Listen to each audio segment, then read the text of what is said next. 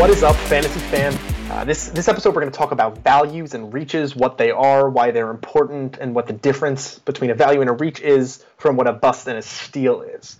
Our last episode, we talked about some prospects, taxi squads, ways to go about drafting young studs, and how they will impact you both this year and going forward. And this episode, we're going to talk about guys who are definitely going to be drafting early on, maybe later on, and guys who you probably drafted last year who either weren't worthy of their value or actually ended up being a huge value in return. Again, reminding all you listeners out there that you can check us out at thefantasyfam.com. It introduces all three of us as our little bios. You can find our episodes there, and you can find our rankings there within the next week or so. Also, you can go on Twitter. You can find us at thefantasyfam. We post there on a pretty much daily/few day basis. We post about our new episodes and some important stories that are necessary to talk about. So do not forget about that. And do reach out should you have any questions or comments or concerns. We love it. You can either reach out to us on the website and post a comment or a question or anything you have. You can send us an email at thefantasyfam@gmail.com. We love any listener questions or any listener comments. We love the feedback. We thrive off of it. So please have at it. And we'll certainly throw it on the next episode as well. And also, just don't be mean. Don't be mean. We're not perfect, but just try to keep it to a PG-13-esque. That would be fantastic. So, on that note, let's jump into we're going to start with our question of the day this time to kind of get us prepared for our topic, which is value and reach. And that question is, why is tiering so important? Okay. First, people have to understand what tiering means, but why is it so important when drafting? Good question to ask, for this particular topic, Mr. Keeley. But tiering, especially in baseball, it definitely means a lot. Obviously, you do it in football. You do it in every single sport. But baseball, it really does mean a lot, especially as far as, let's say, pitchers go. You got your top-tier pitchers like Corey Kluber, Chris Sale, Max Scherzer, Clayton Kershaw. And then you kind of got your borderline tier ones, but it's also, you're in the first round of the draft. Okay, hey, I really like Yu Darvish, good pitcher. You're not going to draft him in the first. You're not going to draft him in the first round. Probably not the second round.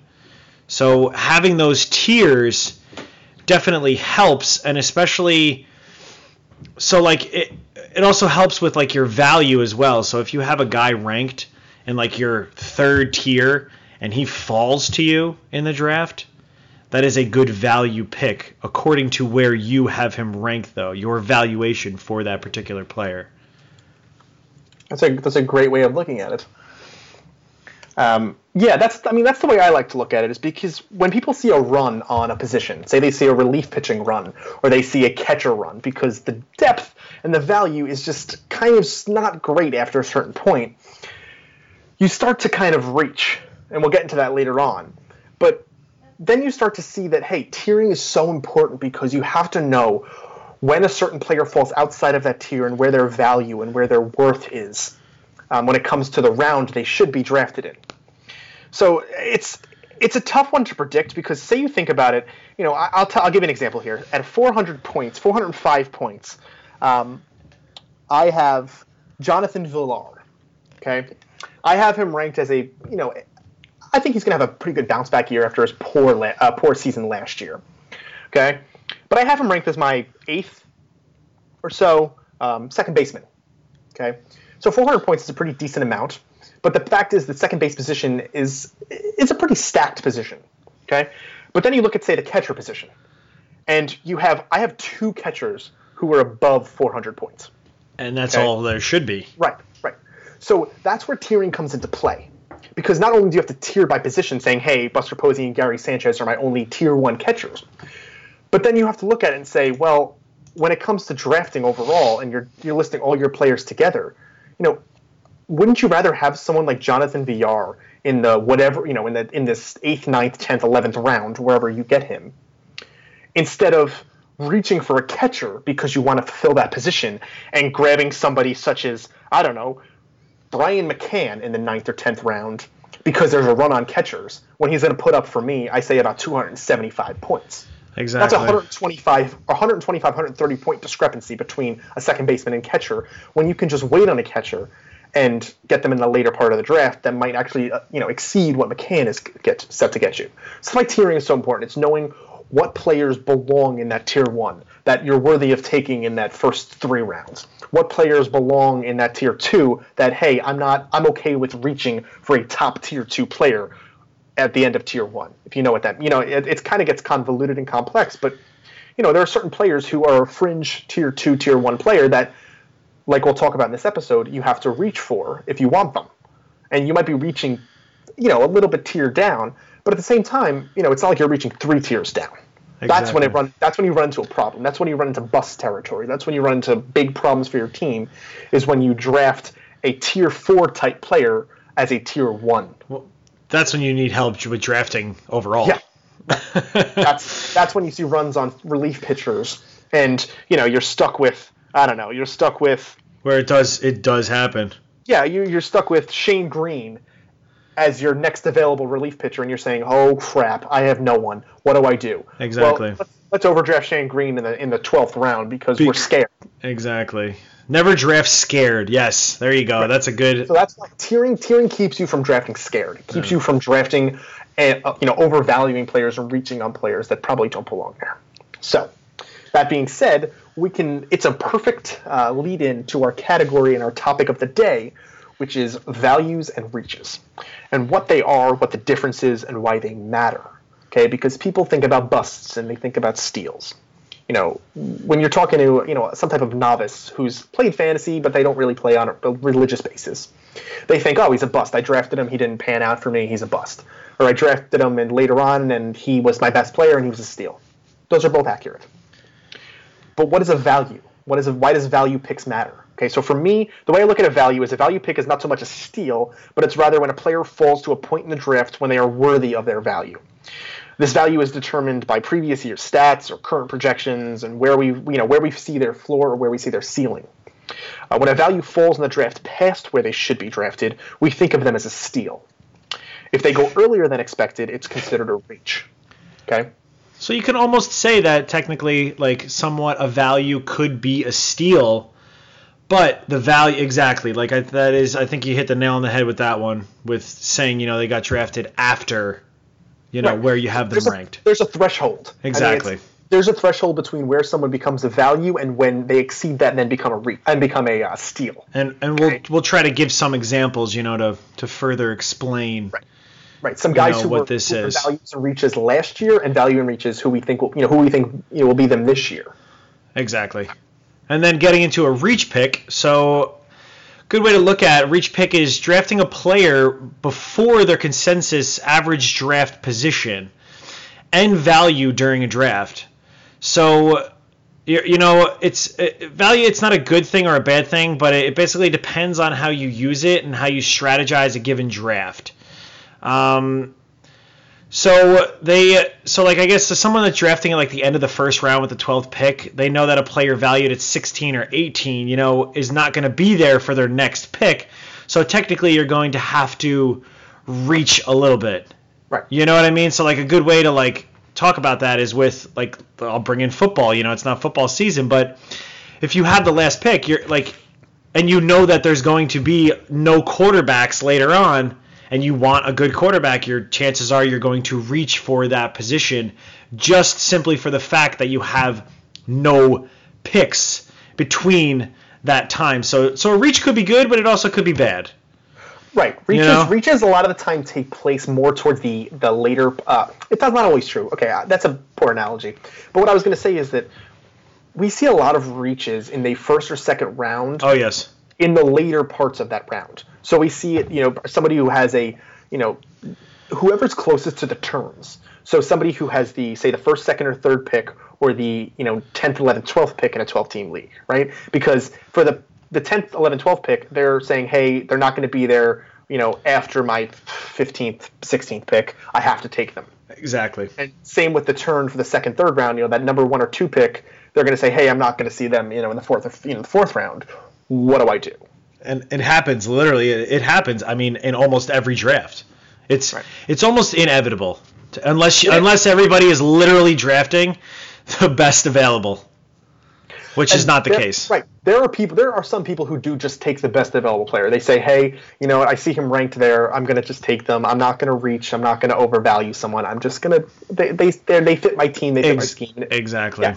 If you get in that position, great. I mean, you might succeed that way. You might not. There are plenty of people. Like I know your brother, for example, is a big proponent of reaching because he wants to take his players. Exactly. He wants his players. Yep. Right. And there's nothing wrong with that until there is. Until you get to the end of the season and you're like, crap, I just wasted a pick on him.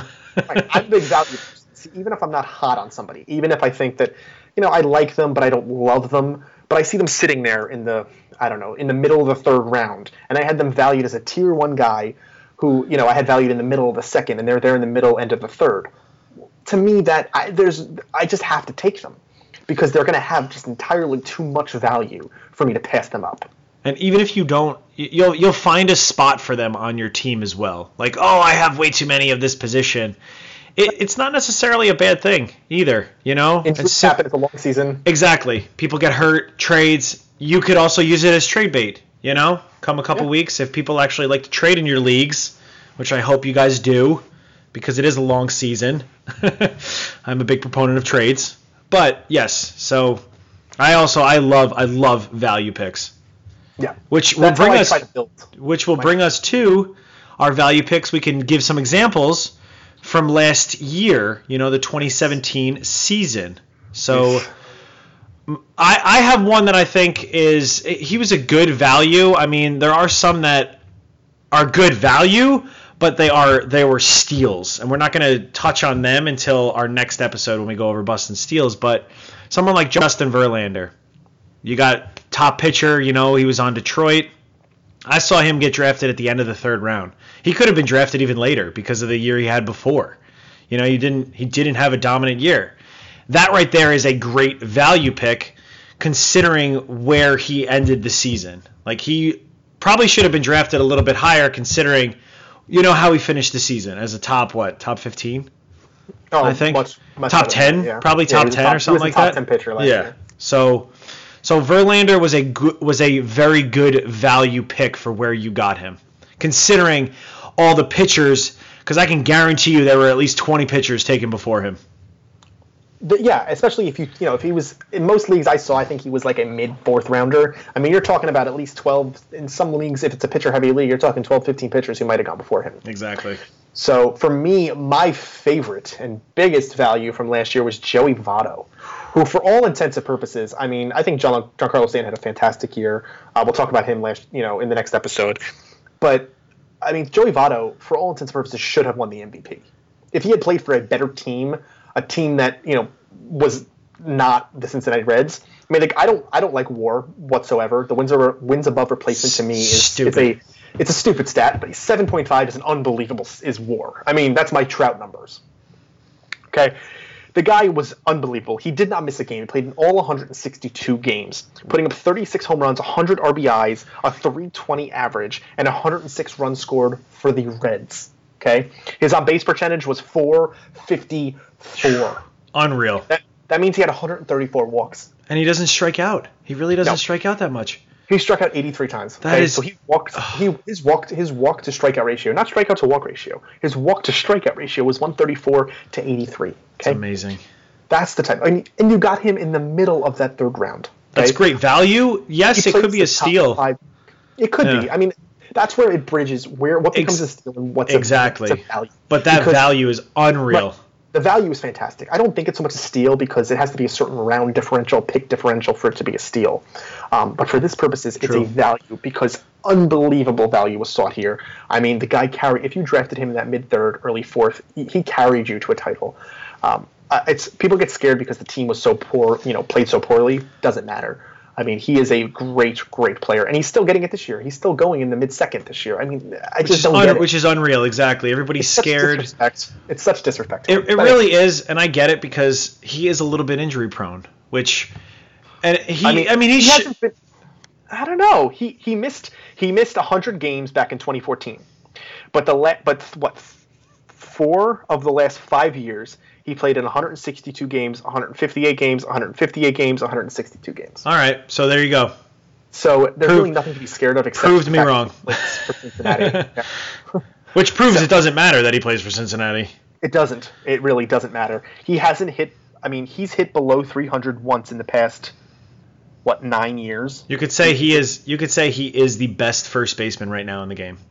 I think he is. Yes, I have him ranked number 1 as my number 1 first baseman. There are people who disagree with that. I have him ranked as number 1 too. Paul Goldschmidt is. He's my number 2. Very close behind, but anyway. So, and then my last one before you get to your value from 2017 was Adrian Beltre. He went in the late eighth round. My voice just cracked. My apologies for that. I heard it. You just heard it live, everyone. He just hit puberty. I just at the ripe old age of what, 25.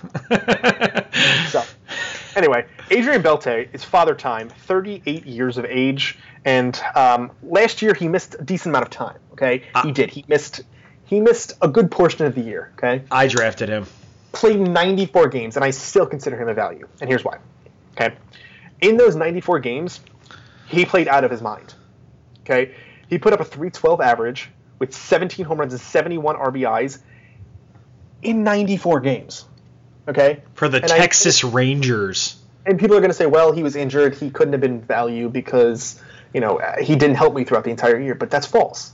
Because for the portion of the year he did help you, he definitely helped you. And you needed him to because it was during the playoffs and everything. It was like during the home stretch, and that's what I drafted him, and I kept him on my IR the entire time while he was, his second highest on base percentage of his career.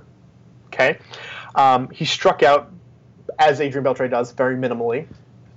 But the thing that brought it out to me is the fact that even when he played for a bad team, like Texas, Texas was not that good last year, he still played at a very, very high level. And I see that going forward. I think he, honestly, for all intents and purposes, he is another player who is a value last year and a value this year. 100%. You could get him. I think right now you could get him. So I guess we'll talk really quick about one value pick for this year, Adrian Beltre, to 10th round right now. And when he was dominating last year in the second half of the season, I think just in the second half of the season he finished as a top 10 third baseman, maybe even a little better than top 10. That's the thing, though, is because people see the bright and shiny things. Like, I love one of my favorite players to watch and to root for is Alex Bregman. Okay, I think Alex Bregman is on his way to being a great player. But Alex Bregman is going in that 4th round. No. Okay? No thanks. I have Adrian Beltre ranked above him point-wise, and he is going 6 rounds later than Alex Bregman. There you go. That's value. That is value right there. It is. That's exactly what it is. It's a pure value pick. You are getting somebody 6 rounds before that's going to score you. Why have them scoring what? About 7 more points? I mean, still, the fact that it doesn't matter. It's close, exactly, and you can get him and you can wait and build up your team and then be like, oh, okay, I'm going to get another third baseman who I think is going to score maybe a little bit less or a little bit more, but 6 rounds later. That's incredible value right there. That's why his value is so important to me. Yeah. And then on the flip side, we'll talk about reaches from last year, 2017. So the biggest reach, I think, was, and everybody, I mean, I picked him 2 years ago. I had him on every team. I picked him before anybody even knew who the hell this guy was. And he dominated. Trevor Story. Yeah. I like Never Ending Story, but I'm not a big believer that the fact that they have Brandon Rogers right now in the minors at shortstop, says that Trevor Story potentially maybe not get weaned out, but they also have Dante Bichette's son. They have good depth at shortstop. Yeah. Now, if Trevor Story cannot strike out 200 times in a year, he could be a very, very good shortstop. Yeah. One, he did get hurt, but I'll give you a little stat. He was drafted in the league that we were in last year with my cousin and myself. He was drafted in the 5th round, right? Oh, okay, 5th round. Yeah, he finished, I believe, in the 12th shortstop. Now you're saying, okay, 12th shorts, That's still pretty good. But let me give you this little stat. Francisco Lindor was drafted in the 3rd round, 2 rounds before Trevor Story, and finished almost 200 fantasy points more than him. That is Wow. That is unreal. It's just that right there is a big reach because of the year he had before. No. Yeah, and it's people are like, oh, rankings wise, well, he finishes like the 10th best, especially a position like such as catcher. They say, oh, he finished at the 10th best catcher in fantasy. Yet if you look at between the 10th and say 4th best catcher, exactly. It's like 175 point discrepancy between the two. Exactly. I don't care where they finished. I want to know what the difference is between the positions, the points, between like the 1st and 12th. And if it's substantial, then I don't really care. And that's one thing that a lot of fantasy people don't. They're like, oh well, he's ranked, like this guy, like that doesn't mean anything. You got to look at points, and the stats do not lie. Yeah, and so stats don't lie for the player I'm going to talk about, who I thought was a reach in 2017. He was coming off of a very, very, very good 2016, where he put up 16 wins, 172 strikeouts. I mean, his everything was low. His ERA was under 3. It was at 2.83. And then you see 2017, where he gets drafted in the 7th round. Okay, playing for a winning team, thinking, wow, it's going to be another breakout year for him. He put up a 4.67 ERA, almost doubling his ERA. Okay, 13 wins, so he loses 3 wins and gains a loss. It goes from 16-10 to 13-11. He let up just a lot of runs. He went from letting up 72 runs in 2016 to letting up 105 runs in 2017. And I'm talking about Tanner Roark. Tanner Roark was awful in 2017. Yeah, he wasn't good. he went in that 7th round range. Okay, and I wanted to believe in him, but going off a sample size that is minimal is not something I like to pride myself on. Yes, he did have 15 wins back in 2014, but he followed it up the next year with a 4-win, 7-loss season with a 4.3 ERA. So the stats, like you said, the stats don't lie. And while it's nice to see those shiny numbers one year, maybe those are their outliers. Maybe it's not the bad years that are the outliers. Maybe it's the good years that are the outliers. And maybe he really is, a 14-11 type pitcher. And if I'm drafting somebody as a 14-11 pitcher who is not going to get me, 250 strikeouts, then I shouldn't be drafting him in the 7th round as potentially my number 2 pitcher. He would be my starting pitcher too. And I can guarantee you a lot of people that drafted him around there probably thought it was great value. Right. Yeah, exactly. And because they thought of that and said, hey, the biggest thing I see is that he lost 30 innings of pitching because he was so bad. He went from 210 innings pitched in 2016 to 181 in 2017. Well, that's a lot of point loss too, right there. Just because he was bad. Well, he got 13 wins. Yeah, he got 13 wins because he had an incredible lineup. Right. Pitching for the Nationals. Like if he was on another team, if he was on a team with a bad lineup, right. Like if he was on the White Sox, he probably would have maybe won 6 games. That's the thing, isn't it? And then I'll follow it up with my second reach of 2017. And that is who I just hate him as a player. I think he's a dirty player, and I just don't like him. And that's the guy who, besides Tim Anderson in Chicago, he is one of the worst strikeout to walk ratio guys in all of baseball, and that is Rougned Odor.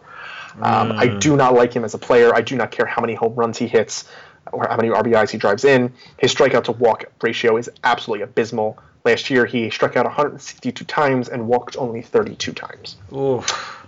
The best struck out 135 times in 2016 and walked 19 times. He's a good boxer. 6th round. True. Yeah, ask Joey Bats how he feels. Oh my God! What a shot! Rougned is. I don't like him. I think the second base depth is so good that I just don't understand what the purpose of drafting him last year in the 6th round was. I mean, yeah, we weren't expecting certain players to emerge the way they did, but you still have your Jose Altuves, your Brian Doziers, Daniel Murphy, Cano, DJ LeMahieu, Kipnis, Scope. I mean, it's such good depth at second base position that there's no reason you need to overdraft a guy who is, his on-base percentage is absolutely abysmal. So for me, he is the big one that I think was complete reach in 2017, was not worthy of being drafted where he was. Well said. The great people of the state of Texas would probably disagree with you, but well, I agree with you, and I do live down here. he had a 252 on base percentage. Joey Votto had 200 more points on his on base. 252. That's awful. Yeah. So continue on that. I guess we can. Well, now we'll talk about some reaches for the 2018 season, and I have a reach that a lot of you are probably going to be like, really? Like, what the hell? Talked about him last episode. Steve Nebraska, a.k.a. Ohtani. Now, I only think he's going to be a reach. One, because everybody is like, wow, this dude is going to be a stud. And I hope he is. But you don't know how he's going to adjust to major league pitching, major league hitters. Yes, Japan is, everybody's saying that it's like right behind the majors, but who's to say he can continue that in the MLB? Now, the reason why I think he's going to be a reach is, one, obviously everybody's going to be like, oh my God, I got to get Ohtani. I need Ohtani on my team. He can play pitcher and he can play hitter. Now, if he's a pitcher for you that week, you're going to start him as a pitcher, right? Whereas he's not going to hit for you, meaning you got to find somebody else to put in that roster spot. So, like, if you drafted him, so what? He's going to play DH, so I guess he's only going to be DH and utility eligible, I believe. Maybe outfield. Right? I don't know. Maybe outfield, depending on, even if he plays. If he doesn't play outfield, then he's only utility. So I guess then you're going to need to find somebody. So then here's the other, on the flip side, you're going to put him at your utility spot, but then you got to find a pitcher for that week, which may be more difficult to find a pitcher for that week, especially if you're in like a 14-team league, let's say. So you're going to have to draft quite, strategically if you take Ohtani. Now, if you're, like we mentioned in the last one, like Yahoo, then it doesn't matter because you can pick him as a pitcher and then you can pick him as a hitter. So right, it's a good it's a good thing to have. Ohtani is my big reach for this year that I would possibly. I would avoid him based on where I've seen him go, and I think you mentioned last episode. You've seen him go as early as the 5th round, and you've seen him go as late as like the 9th or 10th round. So yeah, it depends on people who are willing to take that chance. Exactly. I have 2 reaches. I'll brush up on pretty quickly, and they both play for the same exact teams that I had for 2017 reaches. It's pretty ironic. My first one is Anthony Rendon. I think he had a great year last year, and absolutely. A very, very good year. Once again, I don't like WAR, but he had almost a 6 WAR, wins above replacement, put up 25 home runs, 100 RBIs. The runs were a little low. He only put up 81 runs, but he did bat over 300 for the first time in his career. That being said, I think that definitely is his ceiling. I mean, I don't think he can go much higher than that. If anything, he could see an increase in stolen bases going from, he had 12 back in 2016 and 17 back in 2014. He could see that 10 to 12 stolen base ratio. I'm not really sure, but I think he could top that. But that being said, drafting him in the late 4th round is not exactly how I value him, especially when the third base position, like the second base position, is so deep. Yep. There's no reason to draft Anthony Rendon there when I can get Adrian Beltre, 5 rounds later, 6 rounds later. Or I can get, Jake Lamb 5 rounds later, or I can get, Evan Longoria, Matt Carpenter, Justin Turner, and literally I could pick any third baseman that is going to go after him. Exactly. That is a much better value to me. And where the points are not even that much different. There isn't much of a point differential, honestly. Yeah. My second one plays for the Texas Rangers. It's not Rougned Odor again, even though it should be. Elvis Andrews? Actually, I love Elvis. I do like Elvis though. I will say my guy hits a whopping 209 last year. Okay? 209. All right. He did have a great on-base percentage, given the fact that his average was pretty friggin' terrible. He had a 3.33 on-base percentage because he walked 75 times. Oh, wow. He also struck out 196 times. Oh, okay? Mr. Gallo. So the thing is with Joey Gallo is that you have to look at it from both perspectives here. If you're in a points league, it might be worthy of, saying, hey, he's worth, I'll take the points, I'll take the minus points from his strikeouts because the home runs and the RBIs will potentially be there. You're going to look at 40 home runs, you're going to look at 85 to 90 RBIs. If you're in a category, a 5x5 category, or if you're in extended categories, your strikeouts are going to destroy you. You're going to lose that category every single time. So think about it. If you're not hitting home runs that week and you're not, driving in runs or scoring runs that week, he's also going to kill you in the average department. He's going to hit 215 at highest, and he's going to strike out 200 times. So those are two losses right there from a player that you need to either get a guy who strikes out very little, or you need to get a guy who hits a great average to balance it out even a little bit. You need people that don't strike out at all on your team if you have him. Right. So his high of his career for batting average was actually last year where he hit 209. So that's what I'm talking about. It's a guy who's being drafted in the 11th round. I just do not get it because as much as the home runs are sexy and the RBIs are sexy, there is nothing else good about him. So for me, he is my biggest reach of 2018 to go along with Anthony Rendon. And so I don't think we touched upon it. I'm going to talk about it really quickly. It's the values of 2018. I have two that are pretty big for me, and that's Trevor Bauer, who Trevor Bauer will talk about later on future episodes for me because I think he has the possibility to being a dark horse Cy Young candidate. I love Trevor Bauer. He is one of my favorite pitchers, and he's going in the 11th round, which to me is just foolish. Because given the year he had last year, I really do. I think it's actually unbelievable the fact that he's going in the 11th round, especially last year when he put up 17 wins and had 196 strikeouts. So give me him every day. ERA wasn't great, but I'll take it. But still, exactly, the ERA doesn't really have to be that great because ERAs are not what they used to be. Right. If you look at the top pitchers, nobody had like a 2 ERA. Yeah, there's few and far between for pitchers who have between 2 and 3. Exactly. So ERA is not really something that's going to make or break. It could, but it's not that huge anymore. And then my other biggest value, who I absolutely love, is Endrin Ciarte. Atlanta Braves. He is a great player. I mean, he put up a 300 average, 200 hits. He eclipsed last year. He's not going to hit you home runs, even though he did put up 11 home runs and 57 RBIs last year, which were both career highs. He's going to steal you some bases, 20+. He's going to get you a 300 average for a team that's not so great, and he's going to do it with style, and I love him. You can get him as well in the 11th round. So think about that. If you can make the turn in that 10th, 11th, or 11th, 12th round, and you can land Bauer and Ciarte, I would be thrilled.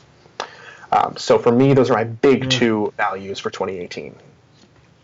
My values, and I know that you are a big fan of this guy. Now that he got traded to Milwaukee, Christian Yelich, he has the opportunity to probably be a 30-30 guy. Definitely 25-25 or 30. Definitely a 25-20. He's going right now, I would say, in probably the late third round, depending on. But I think for right there, this guy has the potential to probably have one of the best years. We still haven't seen what he really could do. Now that he actually has, yes, he was playing on Miami last year when Marcell Ozuna had his career year. Giancarlo Stanton hit, 100 home runs, 200 RBIs. But you're going to Milwaukee where you got, Lorenzo Cain now, Ryan Braun, Travis Shaw. Christian Yelich right there is a very good value pick because he, in my opinion, could finish in the top 15 of outfielders. I think he could finish in the top 10 of outfielders. Definitely. And then another value that from the same team, and it's weird, Milwaukee Brewers, what? Travis Shaw, who I absolutely love. Picked him up last year off the waiver. I mean, I saw him go back and forth off the waiver from team to team maybe about 5 times before I actually snatched him up, and I was like, you know what, this guy, I'm keeping him. And he finished, I think, last year, 4th for third baseman? The guy could play third, first, and I think, he wasn't in outfield, was he? No. Eligible? I think he was only infield. I think he's only first base, third base utility guy. Which is pretty solid. That's awesome. I'm fine with that. Having the more versatility makes him so much more valuable. This guy hit 273. I mean, that's a good batting average. But he also had 31 home runs and 101 RBIs last year. That is ridiculous. Now that you add Lorenzo Cain, Christian Yelich to this lineup, this dude, I don't see why he couldn't increase his RBIs. His home runs, they could stay the same, maybe digress a little bit, But if he's getting on base also, you could see his runs go up as well. Yeah, so I think Travis Shaw going right now in the 7th round, that's ridiculous. That's a great value for where he is. That is, and I can't believe I'm talking about 2 Milwaukee Brewers. Hey, times change. For value, but the Brewers are going to be a team to reckon with. But we could talk about that at a later I agree. episode. All right, awesome. Covered a ton of content, and the biggest thing I hope you guys take away from this is the fact that a value and a reach are discretionary. It's how you see fit to use them. You just have to know which is which and why they're so important. So if you need to use a reach because you love a player and they're not going to be there, then use it. Then use it, exactly. If you see someone there that you wouldn't expect to pick, but they're just still sitting there and they would be a tremendous value for you, then you take them. That's why value and reach are so important to your teams. Again, we are at thefantasyfam.com. You can check out our episodes, stream them live. You can check out information about us. You can also follow us at the Fantasy Fam on Twitter. And our next episode will be coming up pretty quickly. That'll be Bust and Steals, the inverse of this episode, where we'll talk about what a bust is, what a steal is, why they are important, why they're important to have and to avoid. And it's another important episode. And then from there, we're going to be getting into a ton of things like regressions and people who, from 2017, people who regressed, people who bounced back this year. We'll be getting into some mock drafts and then some starting lineups, some starting rotations, and then we'll get into our rankings at each position. So we have a ton of content to get you ready for your 2018 season. And me and my wonderful cousin, on behalf of both of us and our missing cousin, unfortunately, because of work, this is the Fantasy Fam signing off.